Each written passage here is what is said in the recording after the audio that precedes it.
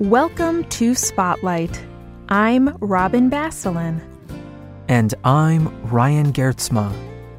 Spotlight uses a special English method of broadcasting.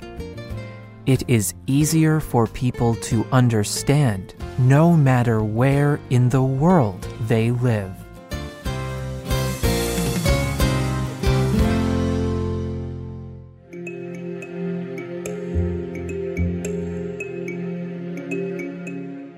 Twisije Jackson Keguri sat quietly listening. He was in a classroom at Makerere University in Kampala, Uganda. He was learning about the United Nations Universal Declaration of Human Rights. On this day, he heard these words for the first time. Everyone has the right to a life which includes an acceptable level of health and well-being. This right is for every individual and his family, including food, clothing, housing and medical care, and necessary social services. Keguri heard these words over 20 years ago. Today, he still remembers them because they changed his life. Before that day, Keguri had never heard people talk about human rights. He was from a small village in Uganda called Nyaka. In Nyaka, many people lived in poverty, particularly the many children orphaned by AIDS. This disease had killed many people in Nyaka. Many children lost both their mothers and fathers. These orphans had few human rights, and Keguri wanted to change that. Today's Spotlight is on Twisije Jackson Keguri and the Nyaka AIDS Orphans School.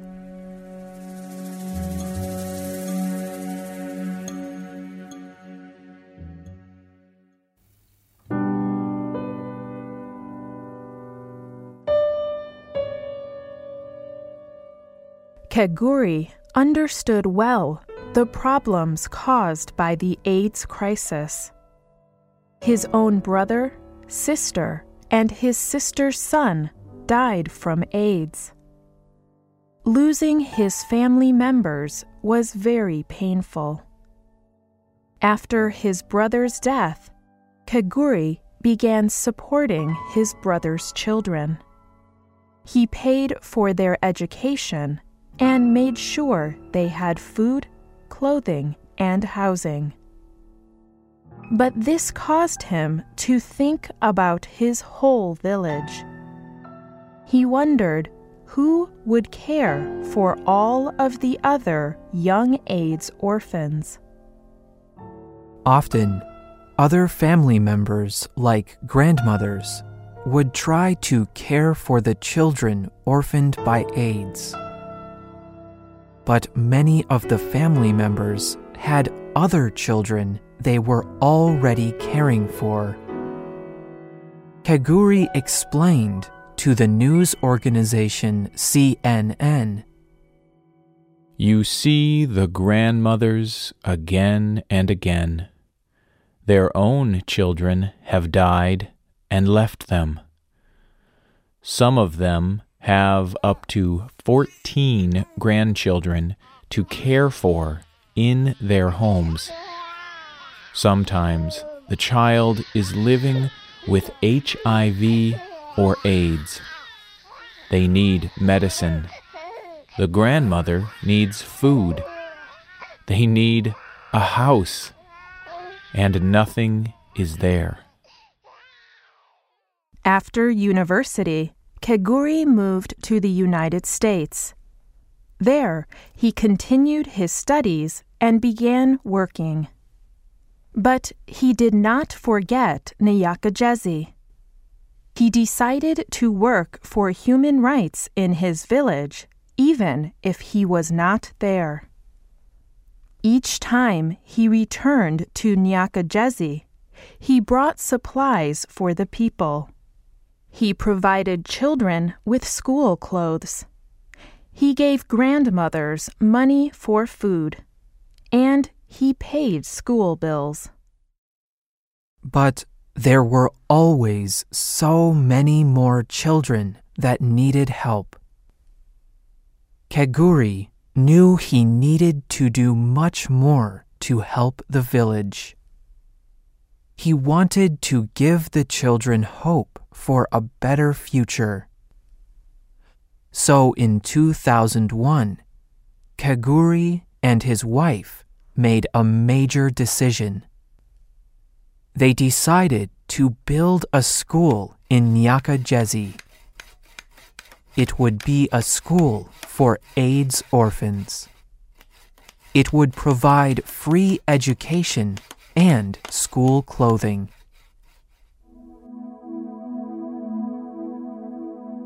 For many years, Kaguri and his wife had saved money to buy a house for themselves. However, they decided the school was more important. So, they used their money to build the school. They did not have enough money to build a big school. They started by building 2 classrooms. Kaguri knew 2 classrooms would not be enough.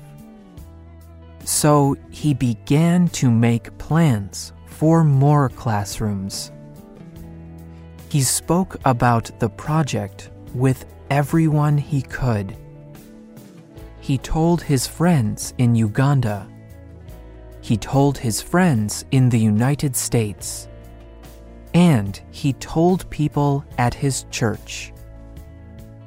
Many people shared Kaguri's belief that education could help the orphans of Nyaka.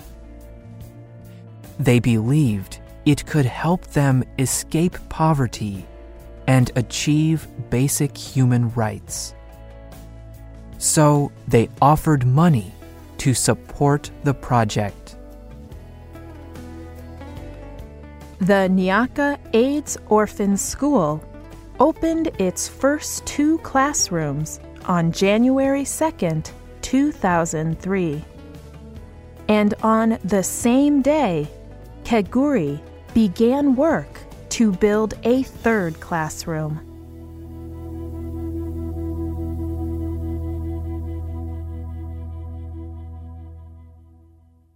Building the school was a major achievement.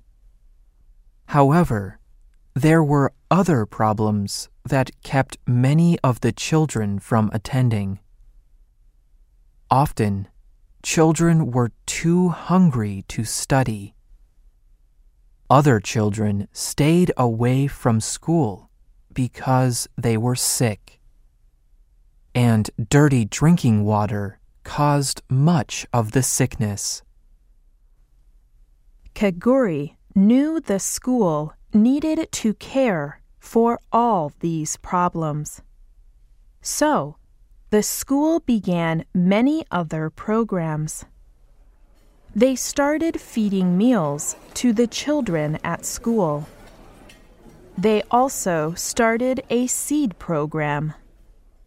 Students could take seeds home, and the families could grow crops for eating. Kaguri also raised money to pay for a water tank. This tank would catch rainwater. The water in the tank was kept clean, and the children and villagers could pump water out of the tank when they needed it. This clean water reduced disease and sickness. Finally, the school provided the students with basic health care. A trained nurse cared for the children's medical needs. Life for the children orphaned by AIDS improved. And in December 2008, the school held its first graduation ceremony. The whole village celebrated as the first students of Nyaka school finished their primary education.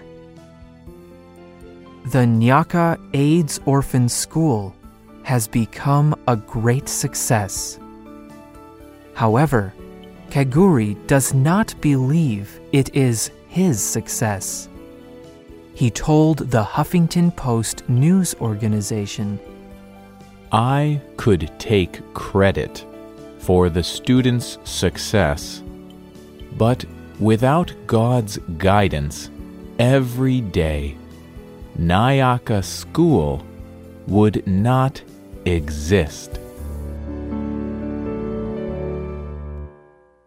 In 2010, Kaguri stopped working at his job. He decided to devote his life to working full-time for the school. Today, there are 2 schools, one in Nyakajezi and one in the village of Kutamba. Together, the schools serve almost 600 students whose parents died from AIDS.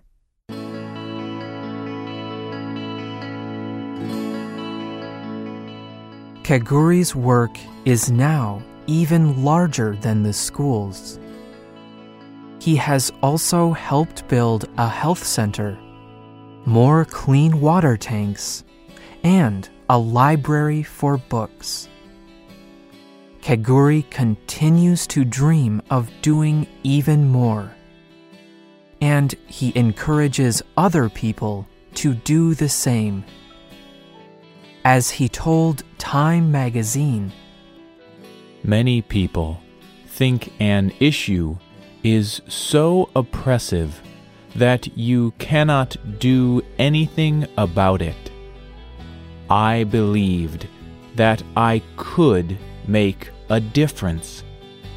Now think of the 437 children that will finish Nyaka AIDS Orphans School over the next years. The power of one person is going to increase and affect so many. The writer of this program was Courtney Scott. The producer was Michio Ozaki.